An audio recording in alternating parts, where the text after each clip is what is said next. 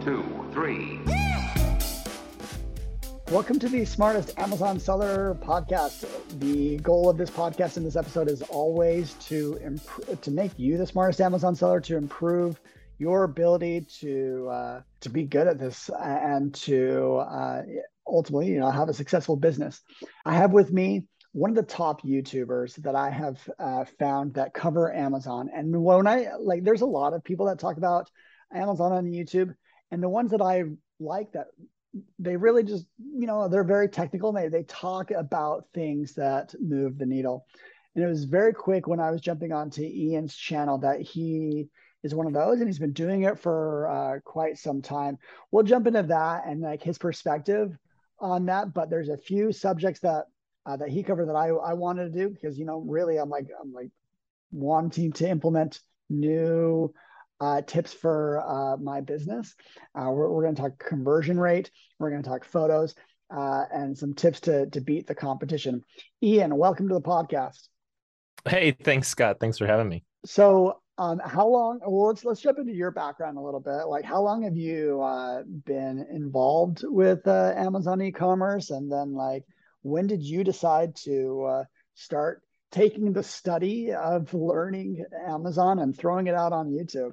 So I started way back in 2017. That's when I really started my agency because I had just been bought out of a larger agency that I started with some partners. So in 2017, I started this agency 100% all on my own.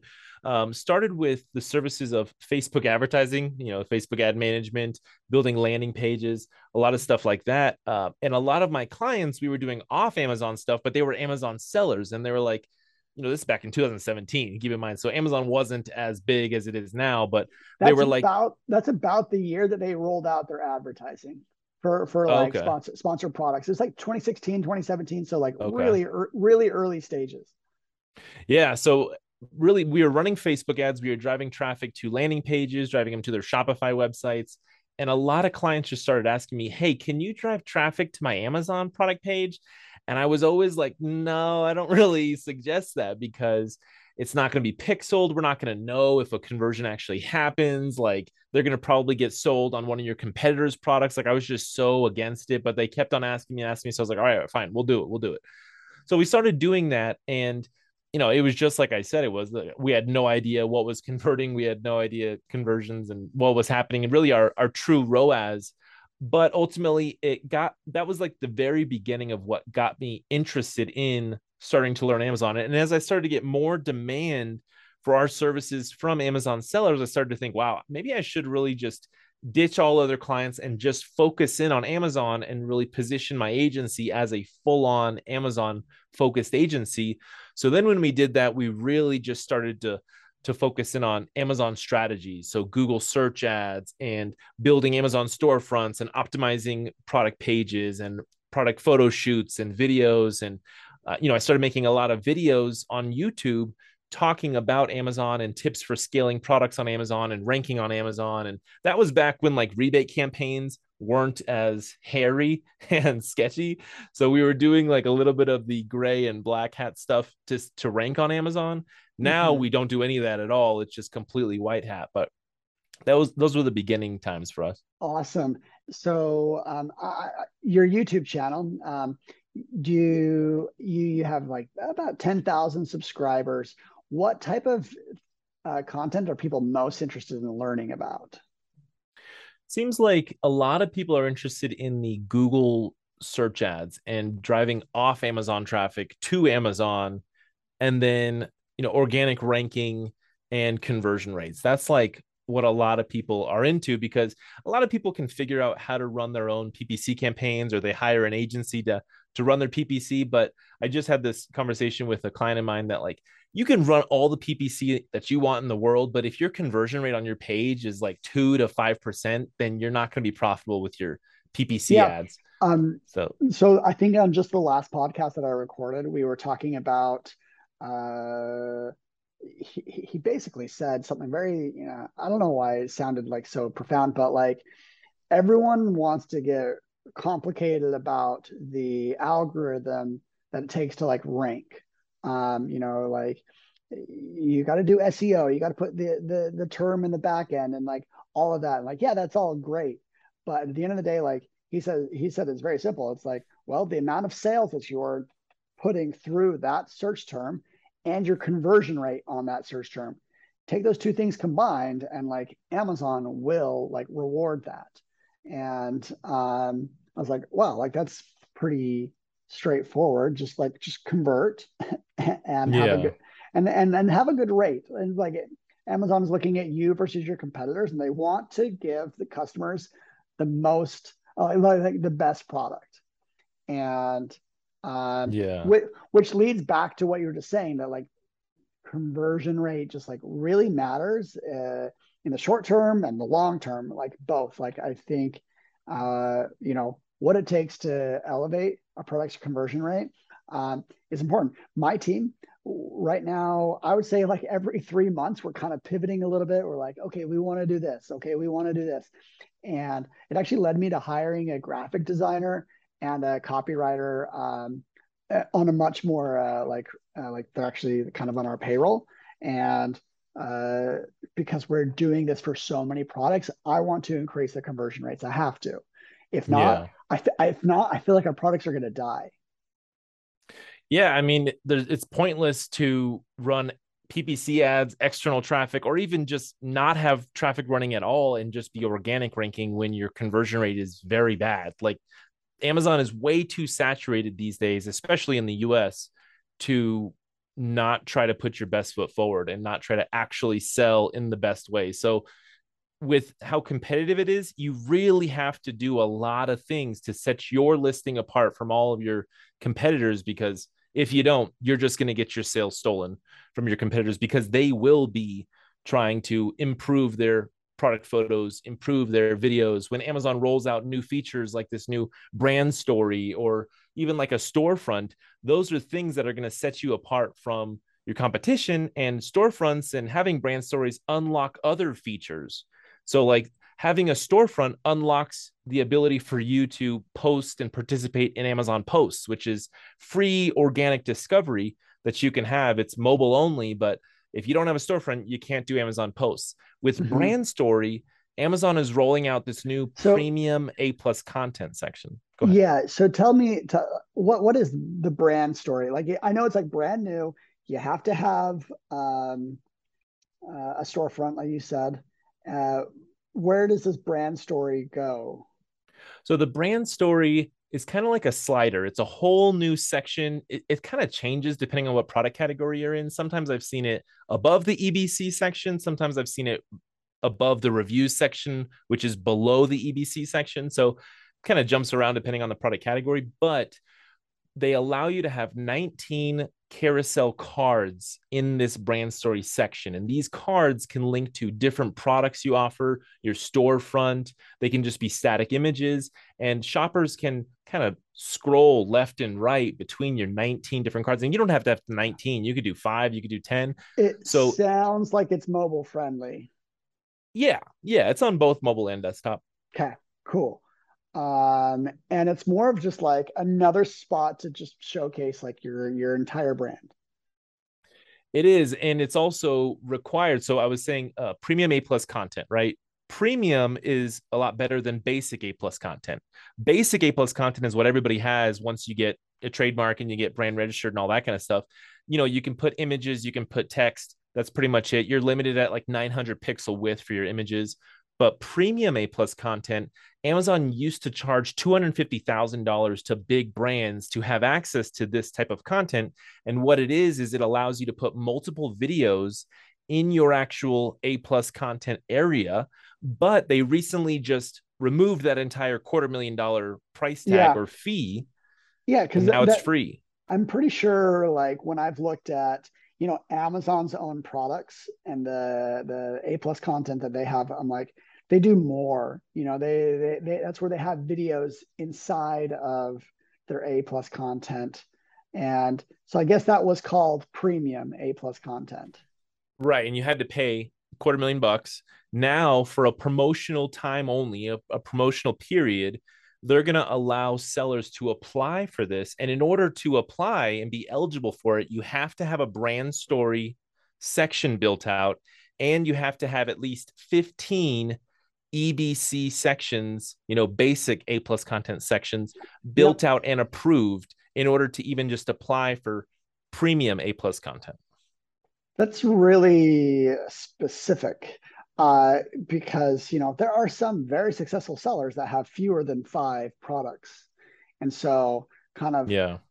gates out some people there. And then also, like you say, it's like a temporary. Uh, they're applying, and like they only have this for a certain amount of time, or like what's? Yeah. Yeah, so this is a temporary time period that they're allowing sellers to apply for Oh, the okay, right to have premium A plus content.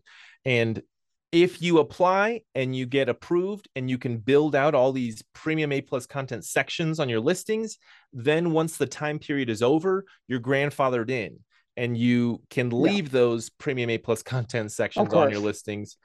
yeah, Um, they're yeah. but but then things may change. They may charge you a fee down the road to have it again. So I don't know. It's kind of weird that they're doing this. The whole process just seems a little bit weird, but it definitely will set your brand apart from your competitors. Right now, the listings I know that have it are a Shure microphone. It's by the band Shure. It's an MV7, Bose headphones, and then this other like cosmetics brand that I forget the name of.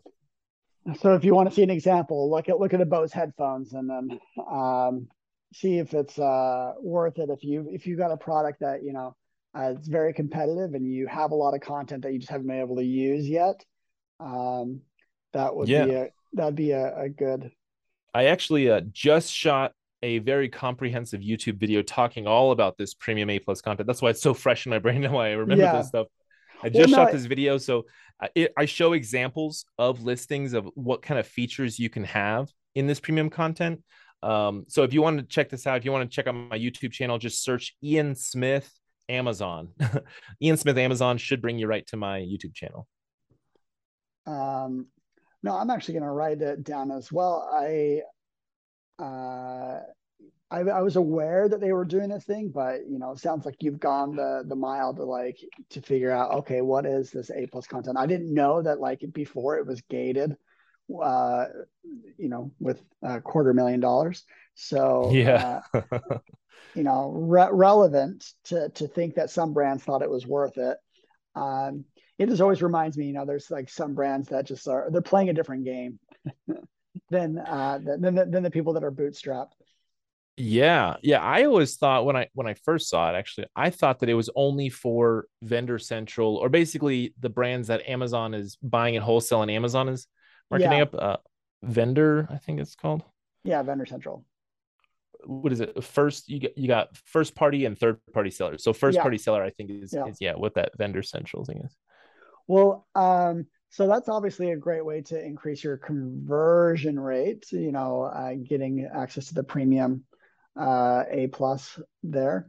Now, what I pay attention to, because like what I every week, I talk with my team is, how can we continue to improve our photos and our videos? I just go back and forth. I'm like, okay, I keep learning more. And my latest was like, oh, we want to put in some badges and like some and potentially like some UGC, like what are people saying about the product that they like? If we incorporate that more in our images, then it'll just feel more an organic conversation of like what's good about our products. So that's where my mind has been at the last few weeks. I'm wondering, you look at a page and you think about increasing it. What are some easy lifts or tips that you have to beat the competition in this, either photos, videos, or anything else? So when it comes to photos, I would definitely recommend against the whole animation, fake renders, mock-ups, things like that. I'm really not a fan of that. I know a lot of sellers like love it and it just makes them look so professional, but from a shopper's perspective, it's not accurate. It's Yep, false advertising, in my yep, opinion. Like they're yep. not going to get a great idea of what that truly is going to look like in their hand. They're not going to fully have an idea of the scale, size of it. And then it's going to be over polished and perfect in those photos. And when they get it, their expectations may not be met because you're setting the bar super high So that may give you a Yeah. higher return rate. We 3 months ago I went into the rendering, and like it's really interesting, and like for some products I'm sure it works. We did a render of one of our products, and at the end of the day we're like, no, this is probably not the direction that we wanted to go. Um, Yeah, and so our photos are all very accurate. So our main goal is to be as accurate as possible when we set the expectations. We definitely have high res polished images, but we're also putting things in the image that are going to set scale. We like to have social proof image in our images, so we'll do like a grid style image with like 10 different photos in there, you know, six to 12 different photos, just showing people wearing the product or showing off the product, because that's going to show a little bit of social proof and build that trust and credibility. jump into that. That is, there's a few different ways to social proof. I actually don't know. Is it against terms of service to put in a customer's review in the photo? Like maybe just like um, it's probably like to like take a screenshot. I'm sure they wouldn't like, That a is, photo yeah, that's against that TOS. Yeah. but what if you, as you describe the benefits of the product, usually the second or third image, you're basically talking, people have infographics of like of the benefits of a product. If you have someone's customer review, you put it in quotes, but it's photoshopped in a way that makes it feel like we're talking about the product. Is that against TOS? I honestly don't know. I'm not like super well versed on TOS. It really just comes Oh, down to what they'll approve. But yeah, I know yeah. that if you make it look like a clear review or an Amazon review, I know that they will decline that. But what I was mostly saying was just showing like UGC, like showing images of customers wearing, holding up the product, things like that. And like you're saying doing like, 4, 5, 6 images all in one like grid of just people using it. Right. Yeah. That Do like a that grid shot. that's interesting. I've never heard that before. That's kind of like getting the lifestyle photos and just going like all in, just on one to show all these different people using it in a lot of different ways. Yeah, it's certainly effective because a lot of times like a lifestyle is just like one image of a customer. Yeah. But now, okay, here's an interesting thing. When you're doing this, are you going for like legitimate UGC where it's actual customers and the pictures that they've taken? Or are we doing some graphic design work and making it No. and No. well, what I mean is like you could use some graphic design work and just do like models where you're using what is that image for, I mean, like, that name for like generic photos. What are they called? Stock photos. Stock photos. So Um, that's another thing I'm highly against is grabbing stock photos and then trying to Photoshop your product into that to make it look like they're using your product, that I've seen it shoppers done. can see through that. I've seen it done well. My problem with stock photos is the people are just either they're too good looking and too happy. Yeah, exactly. It's just Right? Like, too polished, and I'm yeah. not a huge fan of doing that. But no, what I mean by UGC is like, you find a person that can hold up your product, and then you make a grid out of it and you show a lot of different people using your product. Another type of grid image which is really good is you get lifestyle images, and you can make like a tri grid. It's got three different images in this one large rectangle image, and you can get a lot more information across by, instead of just doing that one lifestyle image across that one image, you grid it up, you show multiple images in that one EBC photo, and you can get more information across to the seller. Yeah. Okay. I like it. I'm buying it. That's that's social proof. I really like how you say, you want people to get an accurate, and it's why people love UGC right now, user generated content, like the video part. Because seeing an advertisement uh is one thing. We know what advertisements look like. Great crystal clear audio uh, and someone smiling at you. It's basically like the stock photo version of like, but in video format.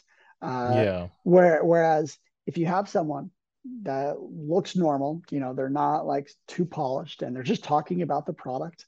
Mm-hmm. And that's the route that I'm going. I actually got my mom to use one of our products, and we have it's an Able skeever. It's this kind of like food cast iron thing. It's Danish, whatever. And I had her cook it, and then I just asked her questions, and we're chopping up that video to make it just, you know, it's just like totally normal. It's not highly produced. Yeah. I filmed it from my phone, and there's gonna be some certain relatability in that. Mm-hmm. So that's how I see video and some of the thoughts that I've had. I wonder, you know, what going for in the same grain of what we're talking about right now, the you know, the authenticity. Um, now, tell me a little bit more about, you know, your perspective. Yeah, I think the more lower production value, the more trust. So if somebody sees that it's just iPhone, just pull it out. Like they're used to seeing TikToks and YouTube videos and viral content, you know, that is super low production value, very bad video quality, very bad audio quality. And that is like they see that a lot more than they see the higher overproduced content, because typically when they see overproduced content, it's either a piece of content like a movie or a show, or it's a commercial. And if you're trying to make a commercial, if you can go lower production value with it, I find that you're going to build more trust and it's going to be more believable. And if you want to slap on family owned business, like all of a sudden people are like, no, this looks like a family owned business. You know, this is not some mega corporation. Interesting. I love Yeah, it. sometimes people like supporting small businesses. I mean, all it really comes down to as a shopper, you really got to put yourself in their shoes and think, okay, they're going to look at the price point, they're going to look at the competitors. How do you stack up along the competitors? What is your promise? You know, what are your features and benefits? And do they believe you? Are you convincing enough that you're going to solve their problem? That's as basic as it comes down to. Like when I'm making a purchase, I'm literally thinking, is this going to solve my problem and work out? Or is this going to be something I'm going to have to return? And I don't want to return stuff. It's such a pain to return stuff. So, you know, is this going to cause me more problems or is this going to be the solution? So, the more information you can give them, that's going to help them make that decision of, is this going to work and be my solution or not? Yeah. The better. Now, of all the things that you've worked on before, is there some single thing that you've done, and like maybe just a case study on a single product that like increased conversion rate more than anything else? You're like, oh, we did this with this one time, and like, boom. Yeah, it was definitely EBC. We were able to double client's conversion rate because he had no EBC. So his conversion rate on the listing was about 10%. And we were running PPC ads for him and they just weren't profitable. But then he had us do a product photo shoot and build out an EBC section for him. And we doubled it to 20 to 25%. Are you So, serious? EBC jumped it up that much? yeah, definitely having an EBC is going to be very crucial. Then the next thing after that would be having a video or multiple videos. And then if you've already got EBC and videos and you're still trying to increase the conversion rate, build out a storefront. Definitely have a storefront and start doing Amazon posts. With storefronts, you can use it as a landing page when you're driving off Amazon traffic. You can have people add to cart from your storefront, so you can bypass if you drove them from a Google search ad to your storefront or product page there. They can add to cart. They don't have to see any of your competitors at all. They just add it to cart and then they're immediately buying. So you're not, you know, losing them to one of your competitors. Plus, you can put a lot of videos. You can put some really good selling content on your storefront. So if you don't want to go and build a landing page, then I would say build out a storefront and use that as your traffic destination. Interesting. I never realized that like the storefront can have a higher conversion rate because there's just, you know, it's absent of competitors. And because you can't compete, you can't advertise on other people's storefronts. Is that right?